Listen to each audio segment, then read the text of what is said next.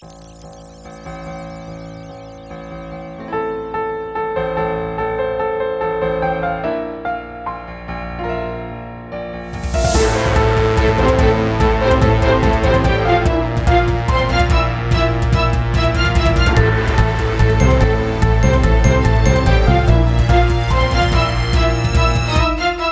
all to another episode of All Things Adventures in Odyssey. I'm your host, Clint, and today we'll be discussing episode 926, Set a Watchman. Now, it took me a moment to figure out why exactly this episode felt so different than the others, and the reason is that this story is from Zoe's point of view. Whereas the others, Olivia was the main character.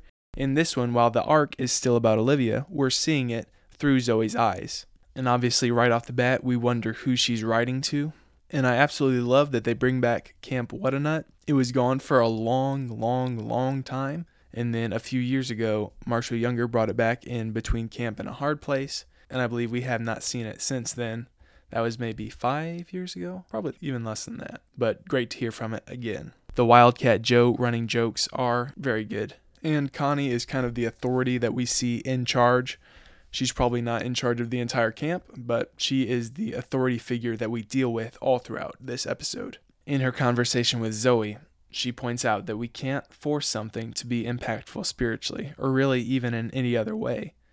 Things often occur organically, and we can't force things like that to happen. Zoe uses some great verbal gymnastics to try to get an answer out of Connie about what she should do for Olivia. We obviously know she's talking about Olivia. That is a very funny touch. And we get Olivia and Zoe again in a conversation. Olivia is being very brusque with Zoe. That is a holdover from the conflict and the climax of last episode, Triple Decker Sunday. Zoe says that she was on the bus next to Maisie Andrews, I believe. This is the Maisie that we see in Rewinding the Big Picture and Millstones. I believe she's only been in those 2 episodes, and I wonder if there are any plans to use her. Again, this episode came out about 2 years ago, and she's only been in those 2 episodes over a period of, again, 5 years, somewhere around there. So it's unlikely that she'll make any lasting appearance, but she's been referenced in the show for quite a while now. Interesting. Olivia, we find out, rode here with definitely her mom. It doesn't sound like her dad. I know Marshall Younger talked about wanting to do an episode that was that car trip to Camp Whatanut, and I believe he would have included David Parker in that episode. That is something I want to point out about this arc, and I wish and I understand the reasons that they've given for why it couldn't happen. They just switched out actors for David Parker. Probably a good decision to not throw a brand new actor into this that requires so much history and background, such as we see between Olivia and Ava.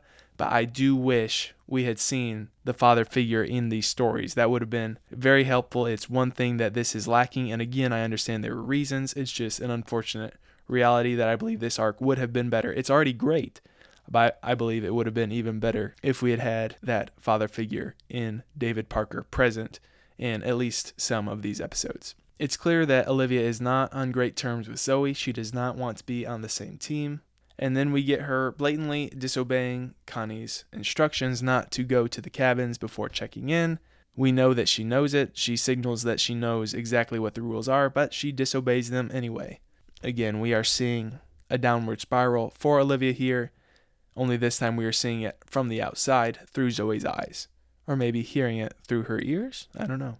The next time Zoe and Olivia talk, they sound a little closer, a little warmer. They're back on the road to being friends again. Connie comes to check on the plans that they made for their snow fort, and as soon as she brings up a firm foundation, I knew that was going to play a part in the episode. I didn't know what. We're not left in suspense because in the very next scene, Zoe comes to talk to Connie and gives her the idea to teach a Bible study on firm foundations because Wildcat Joe is indisposed. Olivia leaving during chapel, that's wow. Again, maybe you could view it as a small thing, but that seems like a pretty big deal to me. And obviously it does to Zoe as well. She confronts Olivia about it. Olivia's just drop it. That is great delivery right there. And we get some more narration. This episode, as I briefly alluded to at the beginning of this podcast, is narrated. And I think the reason for that decision was just to reinforce that this episode is coming from Zoe's point of view. I think we would probably get that anyway, because we obviously get several scenes that are just Zoe and other people. I think, and I'd have to double check, but it sounds right that she is in every scene in this episode, while Olivia is not. So we would have probably gotten it otherwise, but the narration helps to set that up right from the very beginning.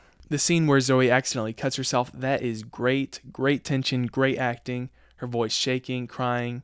Did you cut yourself? No, yes. All of that is fantastic. Just fantastic. I guessed that Zoe was fasting, and that was an interesting choice to bring in these episodes, but I think a good one. Fasting is not mentioned a lot in Odyssey, and so when it was brought up here, it really struck home with me. I really, really like that. There were some people that I talked to that felt like that was kind of random and unnecessary. I really, really like that choice. Maybe that's just me, but I enjoyed it. So even if it was just for me, thanks, Abigail Geiger.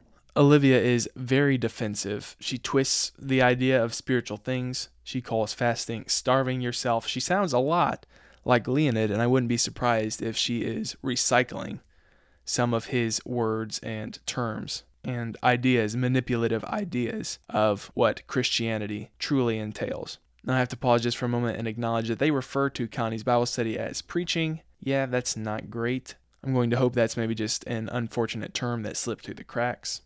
It's great that Pastor Knox gave Connie a heads up on what was going on with Olivia, and Zoe and Connie's conversation is really great. I don't think Linda, the friend that Connie refers to in this episode, I don't think that Linda was ever on the show, and I wonder why they decided against using someone who had, it seems, that they could have used Cheryl for this, and it would have been a name that we recognized, at least longtime fans would recognize.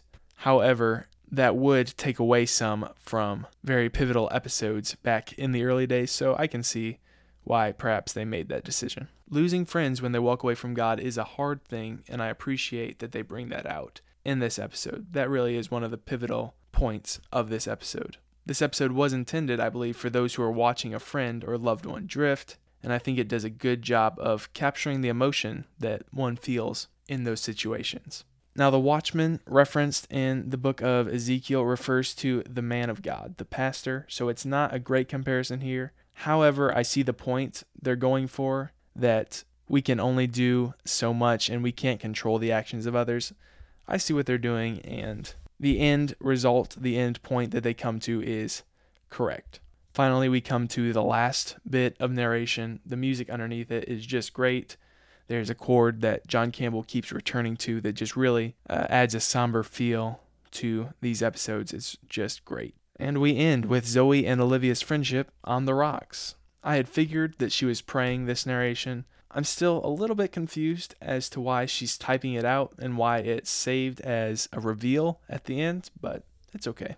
And then finally we get the closing music, and John Campbell incorporates the principal distinguishing note from the chord I mentioned earlier into the Odyssey theme. It has a very cold and icy sound, and we finish on that, and it is amazing. Great, great job. This was written by Abigail Geiger. It is the only one of these 6 episodes that was not written by Marshall Younger. She does a great job with this one. I believe the reason she wrote this is because she had a similar experience to Connie, and the team felt like it was a good idea to take one of these 6 episodes and devote it to how a friend would feel watching someone they care about struggle and start to drift away from God. Great, great episode. Really enjoyed it. We are halfway through our examination of the Olivia Arc. We will continue next time with Worth It. I hope you'll join me, and until then, I'm looking forward to the adventure.